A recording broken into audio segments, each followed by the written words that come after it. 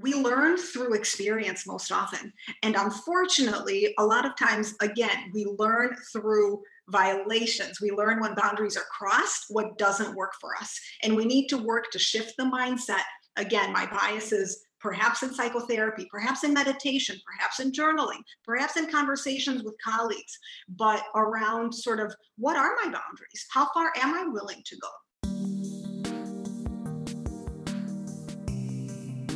Hello and welcome back to the Career Therapy Podcast, where we explore the hidden side of modern work. My name is Martin McGovern, founder and lead coach at Career Therapy, and today we have an incredibly special episode for you. In this episode, I want to welcome an old friend from my college days, Asia Brodsky, to the podcast. Asia is a clinical social worker, certified alcohol and drug counselor, and certified sex therapist. She has her own therapy practice focused on sexuality and sexual relationships and loves helping people recognize the connection between sexuality, ourselves, and our sense of wholeness. Today we talk about intimacy and boundaries at work, what individuals can do to bring their professionally authentic selves to the office, and how company policies can exacerbate or abate tensions in the workplace. If you like this episode, I hope you'll subscribe and leave a review wherever you're watching or listening. And I hope you'll share this with a friend who might be interested in learning more about these topics too. So without further ado, here's my conversation with Asia. One of the things that I really wanted to kick off our conversation around is the idea of, being a, sexual human in the workplace. I think that there's a lot going on in the media and in the world, and a lot of kind of binary conversations around these two things or about these things. And one of the things that you and I have talked about, before getting on this podcast is just how the majority of relationships that occur in the world occur through work, right? Yes. And so to just put these hard rules into the world, I think it creates sort of a split mind for people where they believe one thing sort of rationally, but they feel a whole nother thing emotionally. And with your background and your expertise, I'm just so curious what's your thought of the healthy approaches to, bringing our full selves to the workplace in these ways? Sure. So absolutely. And one of the things I'll say to your point is, we have these pet names for people. We say my work wife, my work husband. Why do we say that? Because we spend so much time with a certain individual at work and we form these really meaningful relationships. And I think so often people get so afraid to recognize that if we're sexual as people, then of course our sexuality is going to come into the workplace. It's just part of the picture. But organizations are so afraid to acknowledge that and recognize that, and they see the sense of the fear of what if it negatively influences productivity and what happens. But when we try to stifle that, we know that things manifest themselves in other ways and they still come out. And so the things that I think would be valuable for us to just acknowledge is that there's plenty of romantic relationships, sexual relationships, platonic relationships that are really companionate, but really deep and warm, that present to work, and they really range on a scale. So there's sexual joking and bantering that people engage in. We've got people cohabitating, people start to date at work. We can also sort of go out of bounds and get into affairs, get into watching pornography at work, getting into that kind of stuff. But what I think is really important to address is this is normal. We're sexual beings, and this is sort of part of our makeup, and what we bring in from what we wear to how we present is an element of our sexuality. Yeah, and it makes sense that, these situations would arise in a workplace in which things are kind of strained or difficult or confusing or whatever it might be, because, outside of work, these things are kind of strained and confusing and a little overwhelming for people, right? So it makes sense that, you take something that's already, shrouded in a lot of mystery or shrouded in a lot of religious upbringing or shrouded in a lot of shame and different things like that, right? We listen to Esther Perel, we study a lot of this stuff, but there's there's extra layers that get added on when you're put into a workplace, right? And it's different at different times in life and different at different times in your career. And I'm curious, in the work that you do, where do people typically get tripped up? What are maybe some of the things that are the most confusing for folks as they are trying to navigate this sort of, side of the workplace? Because we know most people end up meeting their partners at work, right? You spend a third of your life at work, and now we're kind of all over the place working from home. It's a totally new dynamic. But, Yes. Yeah. what are some of the things that you've seen people get most confused about or tripped up on when it comes to this stuff? Well, I think the messaging is inconsistent. And because organizationally, companies and bosses and management are very afraid of what will happen, they don't address it. We do a lot of repression. We do a lot of denying. But I think if someone is sort of solid in this is what they're looking for in their relationships with colleagues within a certain confine, then that's absolutely appropriate. When someone comes up to you and says something like, you look really sexy today, depending on who that comes from, that's absolutely tolerable. But when we get into abuses of power, we get into things that we really that go into sexual harassment. That's discrimination based on gender, based on sex in the workplace, and that becomes something that we really need to take into consideration and really act on. But I think if people if you stay within the recognition and within the parameters of this is what I'm looking for while I'm at work, and working with whomever it is that you're sharing space with or collegial with, recognizing what they're looking for and meeting in a compromise middle, then I think we can absolutely navigate this as it goes. Yeah. And it's such an interesting topic because it's been brought so much to the forefront in recent years, right? I was watching a video of Tom Hanks talking about how he's like, yeah, and he was talking about how in Hollywood it's of course incredibly terrible, but he was also saying how this spreads through all sorts of different workplaces, all sorts of different, industries and things like that. And he was saying how, it wouldn't surprise him if going onto any lot in Hollywood would at some point have a big sign, here are the morals that we are holding our, the moral values that we're going to hold our, people here to, and you're offset Yes. if you don't, meet up with these morals. And of course, Yes. that's such a tricky space because there's, sex scenes in movies and all sorts of crazy stuff that happens there. But in just sort of the generalized workplace, have you heard of any places that are handling it well? I'd actually maybe like to compare and contrast different approaches that workplaces have taken. But I don't know, I'm curious in your conversations and in the things that you've studied, have you heard of places that are handling it in an appropriate way, in a way that's not extreme, but in a way that's understanding of the reality of the situation? Yeah. So the short answer to the question is no, but I will give a longer answer to that. The reason it's no is because many organizations they're scared of this stuff. They're scared because it's a big liability. And so we are reactive instead of being proactive. We put in conduct codes and dress codes when there's been a violation instead of sort of being proactive with this is what the situation is, let's do something about it. I think same with, to pick up on what you're saying with Tom Hanks and sort of the Me Too movement and lots of the conversations that have been happening, when objectionable behavior is part of the culture, people tolerate it more, even if it's not okay. And so I think so many actresses, I remember reading an op-ed by Salma Hayek after this whole thing, when she was talking about acting in Frida and how challenging that was with Weinstein and everything else.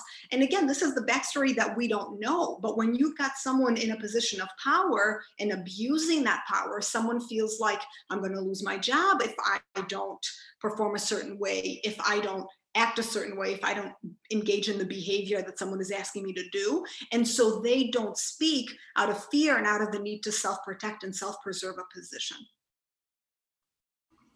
Yeah, and it really does pervade certain cultures more than others. I know, in my own background, being in the advertising industry and in the marketing industry, there's a lot of tropes, right? I mean, all you have to do is go back and watch Mad Men, and you'll see all the extreme tropes. And a lot of that stuff has, maybe changed or morphed or whatever it might be, but it didn't, it didn't surprise me. Well, I guess it did surprise me, but it didn't surprise me that there was sort of a culture of drinking around that space and drugs and things like that. And it's one of a few reasons, but one of the reasons that I felt, getting into education was maybe going to be a better move for me. Because people, you just compare happy hour in advertising versus a dinner with a bunch of people who work in education. And it's like, Yeah. 13 bottles of wine versus 2 glasses. It's a very, very different, different dynamic. And so clearly this is very much dependent on different cultures and different workplaces and things like that. Well, and I also, go ahead, Martin. No. Well, I was just going to say, I think when there's an element of looser boundaries and the element of sort of sexual, if not violations, then certainly boundary shifts with what is required of someone on the job, again, you start to internalize it as, okay, this is just sort of something I have to do, and deny that perhaps it's kind of objectionable. The fact that in certain jobs, I'm thinking about people in the sex industry or people who work at Hooters, where your sexual presence is part of the business model. And so you start to be okay with things that maybe aren't that okay for you, but because that's sort of the mentality of the organization or the ethos of a certain place, you accept things that maybe aren't necessarily acceptable in your mind. And I think it's becoming more prevalent and more visible, as well as like the rise of influencers and YouTubers and OnlyFans celebrities. Like there's this, what was it? Bad Baby just came out with an OnlyFans on her 18th birthday, and it became one of the highest paid things that just happened. And she got famous for being a jerk on Dr. Phil. Like the world doesn't really make a lot of sense anymore. So there's a lot of craziness going on, and especially in the YouTube space, I think in the past month there's been tons of stories coming to light, and they're filming everything all the time, right? So they have people signing NDAs just to enter a home. There's a whole lot of craziness there. And of course, I'm not in the YouTube world, so I don't really have an insight on watching other people talk about these things on videos. But the big questions here, like you're saying, is boundaries, right? A big thing that is hard to know is, where are boundaries? Not just boundaries within the workplace and each workplace's different types of boundaries, but your own boundaries and preferences within that workplace's boundaries, right? So just because, like you said, Hooters has a dress code that is centered around sexuality, it doesn't mean that each person who's there has the exact same boundary around their own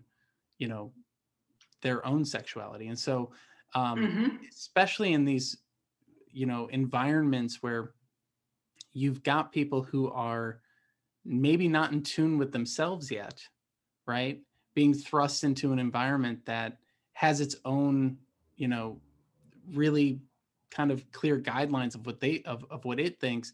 I'm curious, how do you think someone should navigate that, especially probably early in their career, right? I think there's a lot of harassment and a lot of things that happen to folks early on in their career where they don't really even know themselves yet.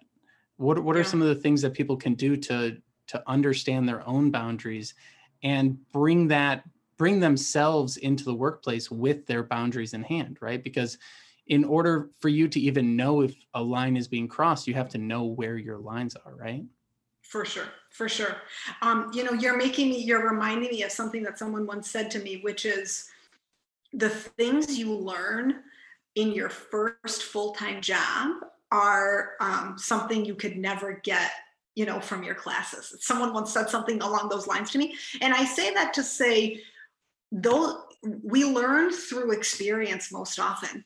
And unfortunately, a lot of times, again, we learn through violations. We learn when boundaries are crossed, what doesn't work for us. And we need to work to shift the mindset. Again, my bias is perhaps in psychotherapy, perhaps in meditation, perhaps in journaling, perhaps in conversations with colleagues, but around sort of what are my boundaries? How far am I willing to go? I know my personality is very social. I like to interact with people. Does that sometimes get taken for granted or get taken out of bounds? Yes. Is it on me then to make sure to implement that limit? Absolutely. Because we model the way people treat us on a daily basis. And if we don't implement the way that we want to be treated, people take it as an opportunity to treat us in ways that we don't. And this is where I want to bring the conversation from the intimacy space into the boundary space as a larger conversation. And I think we'll probably go in and out of the two topics, but this idea of boundaries, I think, is really interesting. Authenticity and boundaries is really interesting in all different aspects of work, right? Because, the really big one that when it's a violation, it can go really bad, really fast is the sexual one.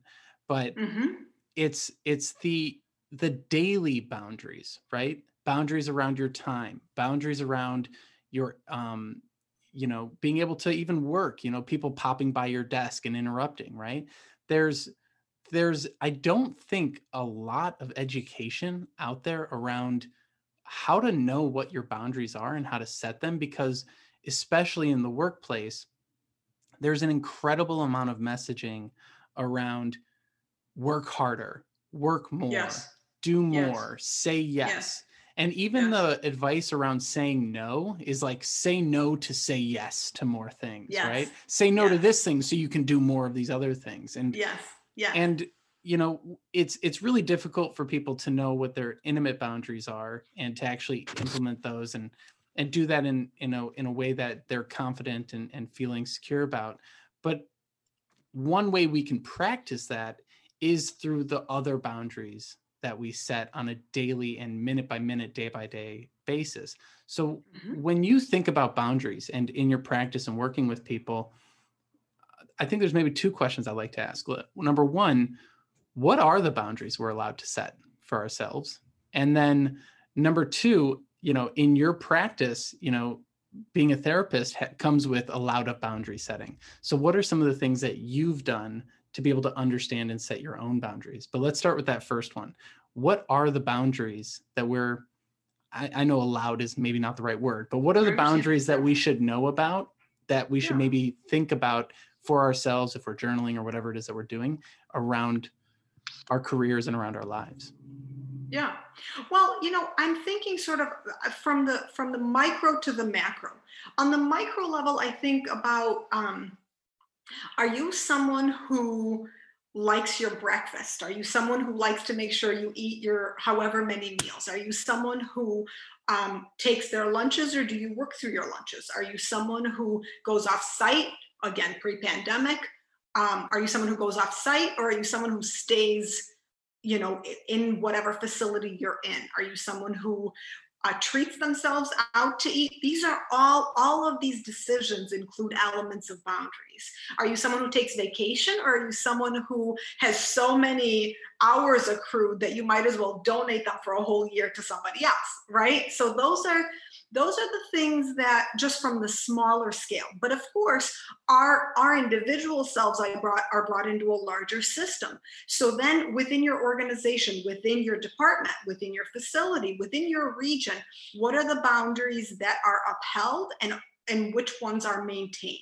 right? Some people work in cultures where, to your point, productivity drives everything. And so you better work. The more you work, the better. And it really sets up, there isn't a sort of healthy, if you ask me, sense of space for oneself, and it's very organizationally focused, and we lose ourselves in that. um, and and then we, again, if you ask me, burn everyone, because now you're burnt out, you can't really provide to the company the way you want to. But when I think about, I'm kind of shifting, but when we talk about productivity and we talk about what are the things that bring intimacy and sort of eroticism to work, is the thing that, while work pushes harder for strict, rigid, this is how it has to be, eroticism is much more about letting go and being free. And so we know there's appeal in that. That's part of the allure. The late Jack Moran, who wrote The Erotic Mind, talks about the things that are enticing, that sort of charge our erotic spark. And he talks about longing and anticipation as one of them, right? Sort of when we have distance and separateness, we long for someone, we fantasize about someone. He talks about searching for power, right? We play with dominance and submission. What's the best place to do that but at work, right? The sense of boss, supervisor. I mean, there's whole pornographic genres of like workplace, secretary, boss, yada yada, it goes on. Why is that the allure? Because there is a power dynamic at play, right? We're sort of, another thing he talks about is violating prohibitions. There's this tabooness around it. That's what makes it erotic. There's a yearning for, they're unavailable to me. And then the fourth that he talks about is overcoming ambivalence, right? Sort of, we can fantasize, you really drive me nuts, but I sometimes have these fantasies about you, and I kind of like you or I don't. And so we toy with that idea.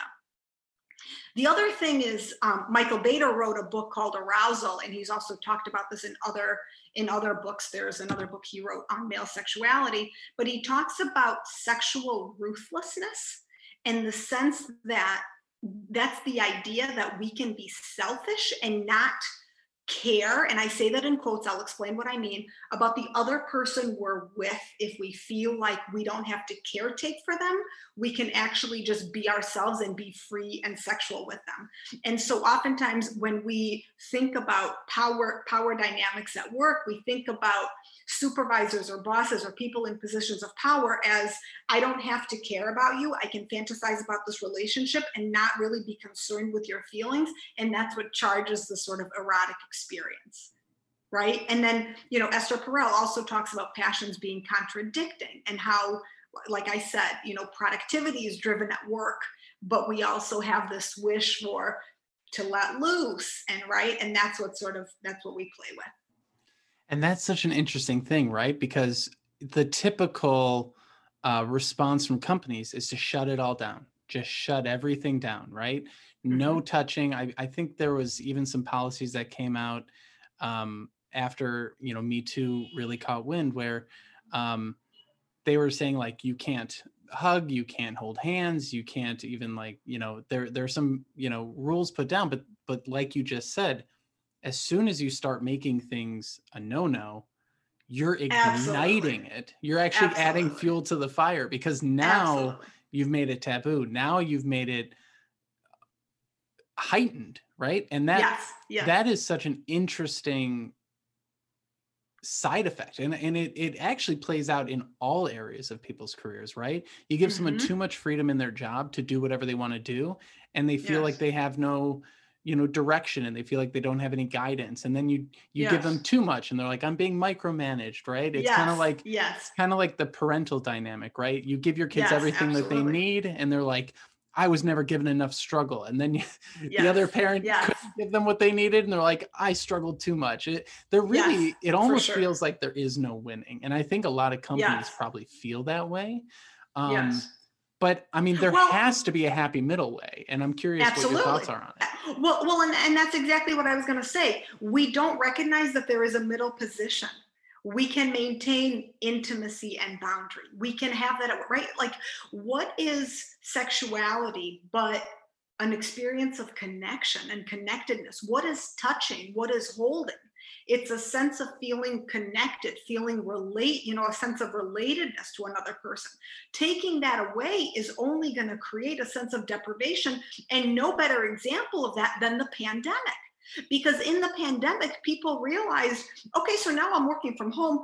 Oh, I kind of miss seeing my colleagues. Oh, I kind of miss, you hear about people who go back on site and they're craving the sense of, I'm seeing you, I'm seeing your full body, I'm seeing, um, again, I'm thinking about sort of things at work. I'm hearing your heels clack. I'm hearing, right, like, you are real, you're present, you're no longer, right? We yearn for that. And so taking that away in the sense of you can't, it's this very uh, it's a very controlling sort of rigid experience that I think is stems in fear. It stems, from a sense of liability, and really creates more havoc than if we find the sense of, we can do this. There's a way to do this. We can navigate this. Yeah, and there's two ways to do it. There's, doing it on an individual level and being able to figure out yourself and your boundaries and how you want to show up in the workplace. And then there's doing it on an organizational level, maybe even a third way, an interpersonal level, right? And when it comes, let's start with the personal. So every individual has their own way of showing up, right? And everyone has an opinion on how everyone else shows up. I think Yes, that's like, for sure. yeah. So that's why we've had dress codes throughout history, right?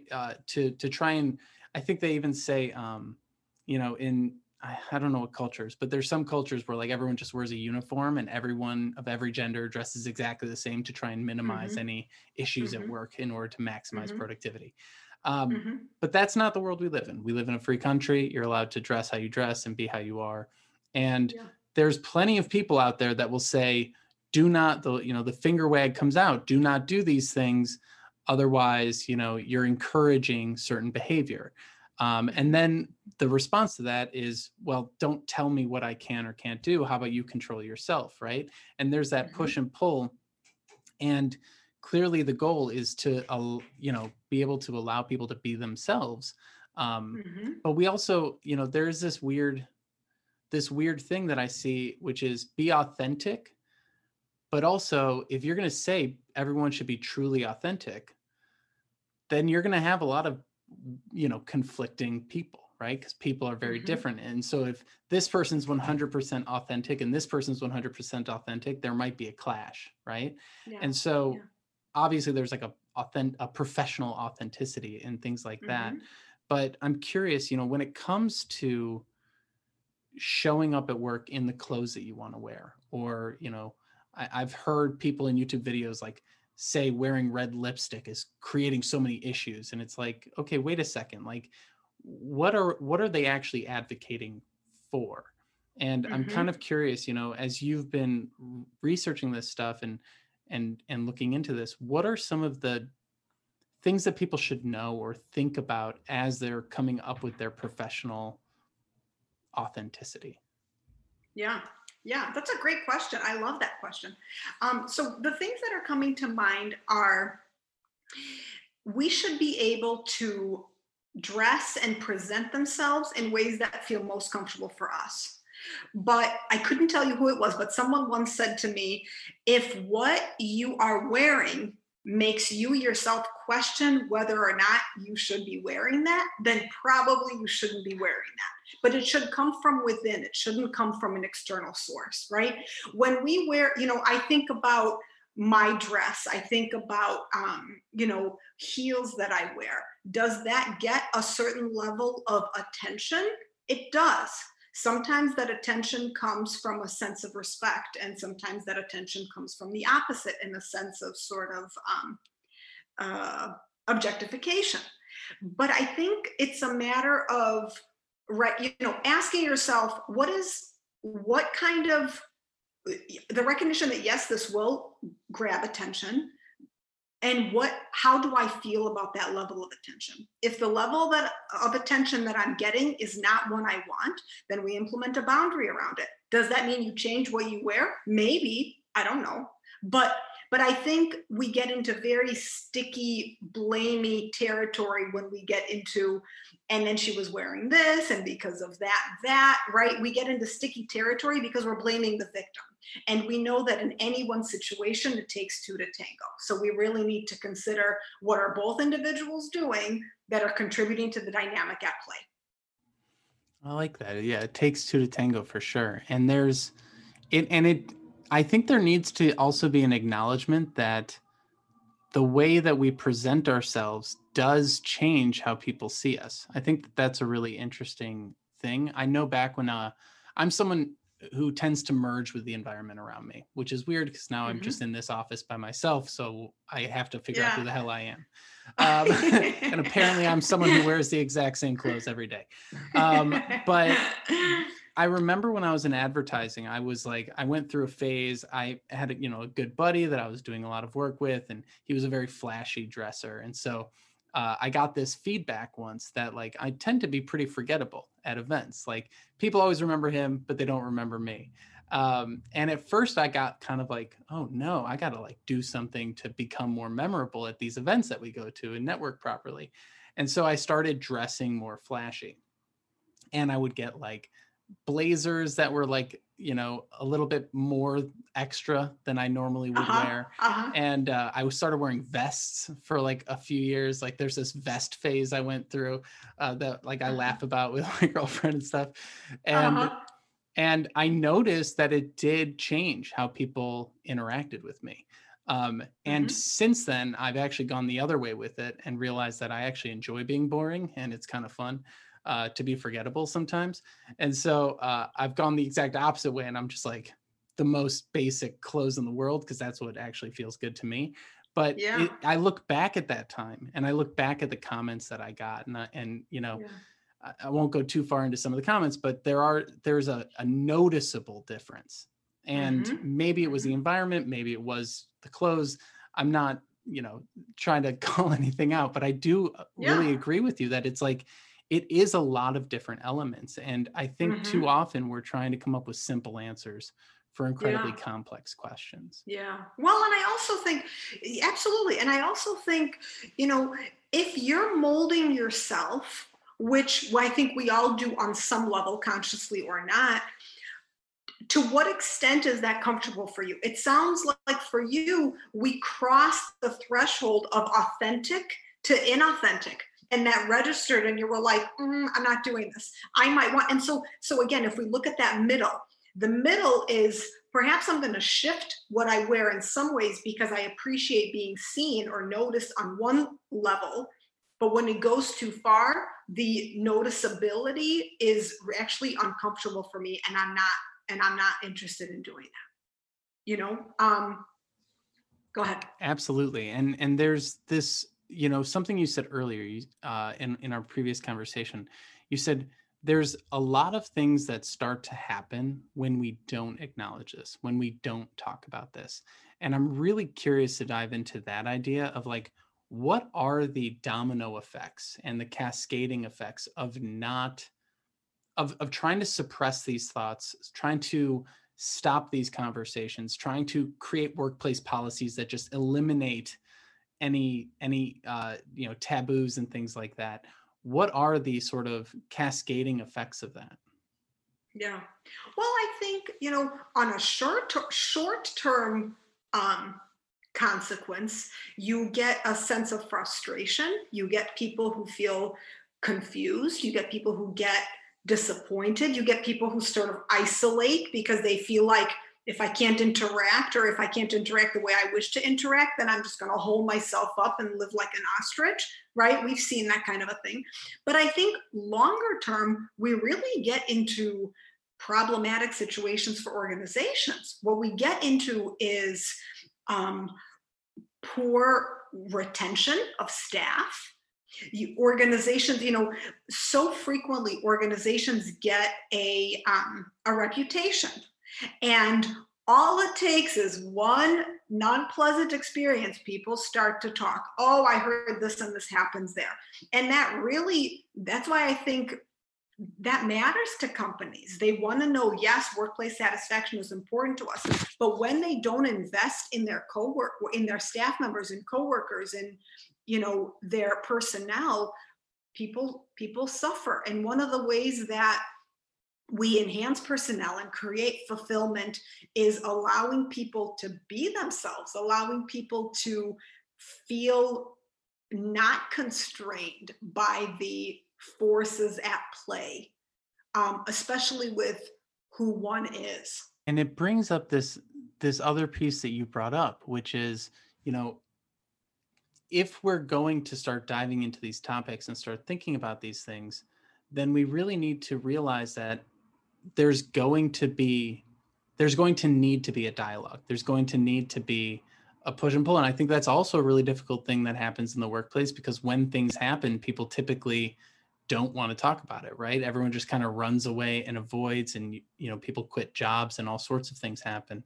So you've got these people who are trying to figure themselves out in relationship with this other person. And then this third layer of themselves with the other person, with the company now. And what I found so interesting back then, and what people actually called out left and right, was how the people that were trying to impose these policies were married to people that they met at the company and didn't go through those channels, and had affairs and all these different things.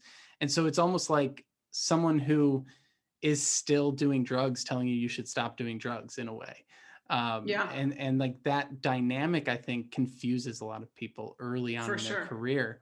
Not to mention that added layer of unwanted stuff, which I know we're not really getting into today, but I just want to acknowledge that everything we're talking about here, we're talking about from the consensual and appropriate, hopefully, side of things. So I'm kind of curious, as we're thinking about the hypocrisy side of things, right? And the fact that workplaces are trying to implement things that we know don't actually work. What could someone do if they're in that situation? Because so many of my coworkers are married now, that I'm talking about from that job, so many of them. And it's just funny that was even, go ahead.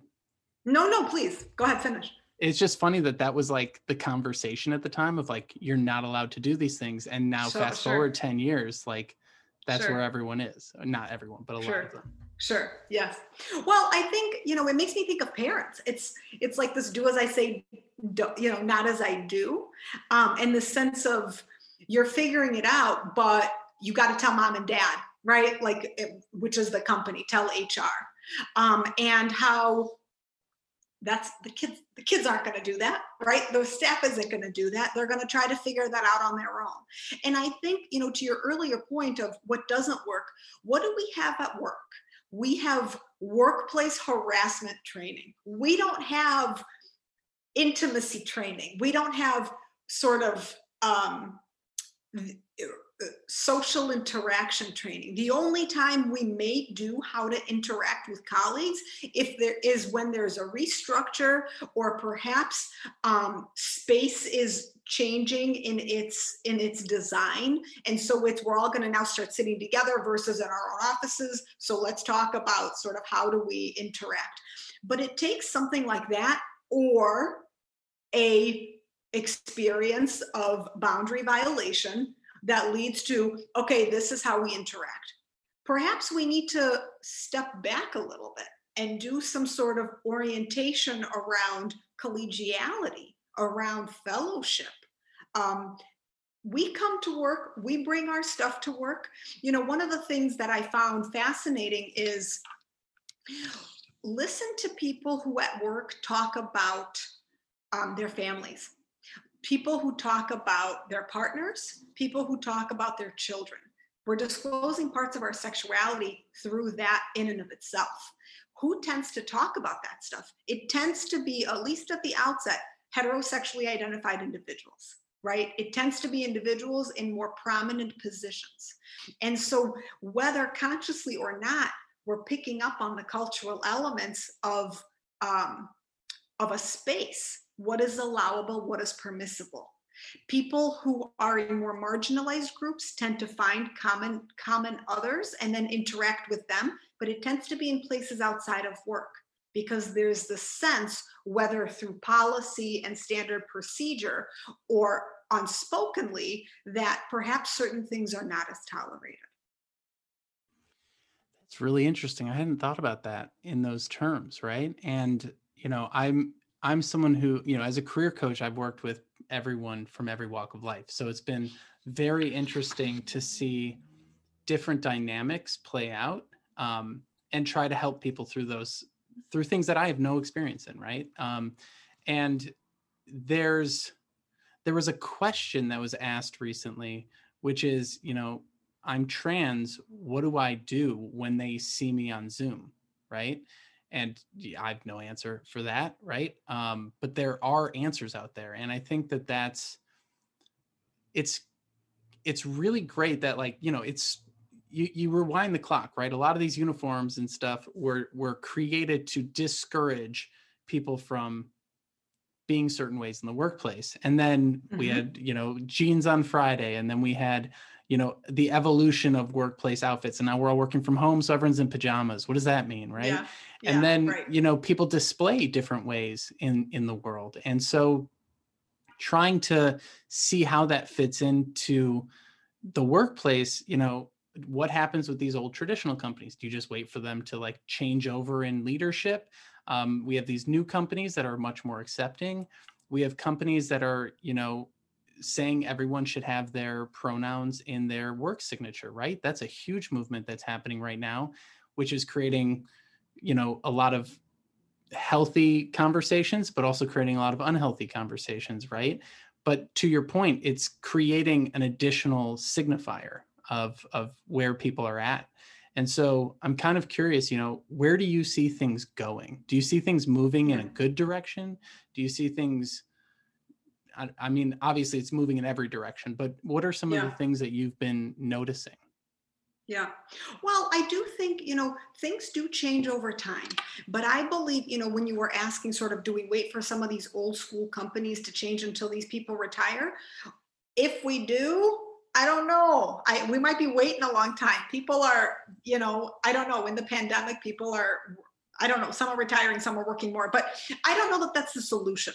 I think there's plenty of individuals who operate as this is just the way that it is. But I think the work is in introducing things in sort of piecewise, stepwise ways.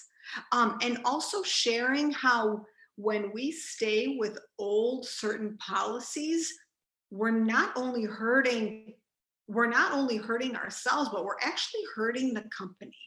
There is so much value in the diversification of talent and what someone can bring in.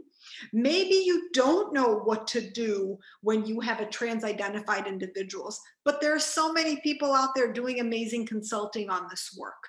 What if you don't know how to make your practices more affirming?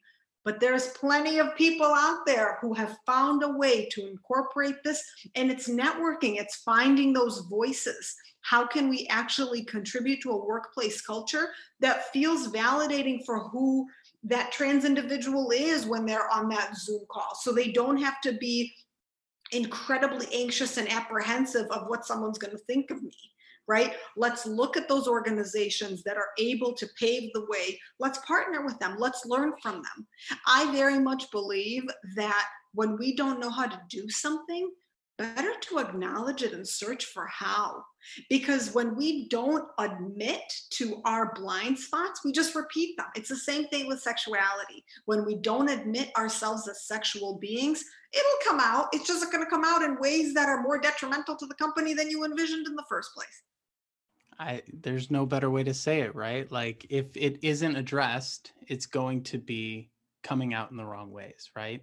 Yeah, and so, I think that's the conversation. And I think there's, no big solution, I think, in this podcast, but I think it really breaks down to that personal, interpersonal, and then, incorporated in a way, Yes, right? yes. The personal, interpersonal, and incorporated, and trying to figure out, like, first and foremost, where are you at? And then bringing all those pieces together. So, I'm curious, as you're really starting to think about, let's just say there was like one thing that you could really get companies to do. If you could install one change in a company in regards to intimacy and boundaries at work, what would be something that you would want every company to know?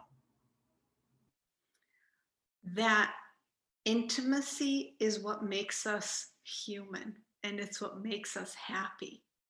And if there is something that we can do to make people feel a sense of fulfillment and a sense of belonging, it's to embrace that intimacy and recognize that it will come to work, and that when we use it and work with it, that we've got a better workforce.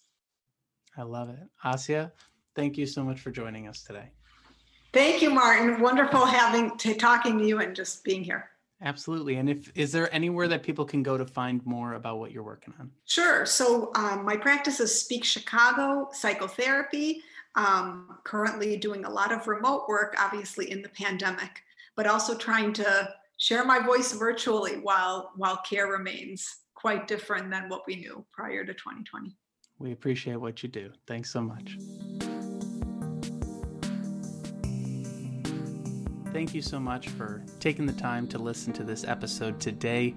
I really appreciate your support of what we're building here at Career Therapy as we continue to try and explore the hidden side of modern work and tell some of the stories that maybe don't get enough light shed on them. If you enjoyed what you listened to today, I hope you will leave us a review on iTunes. Subscribe to this wherever you're listening or watching on YouTube, Spotify, etc.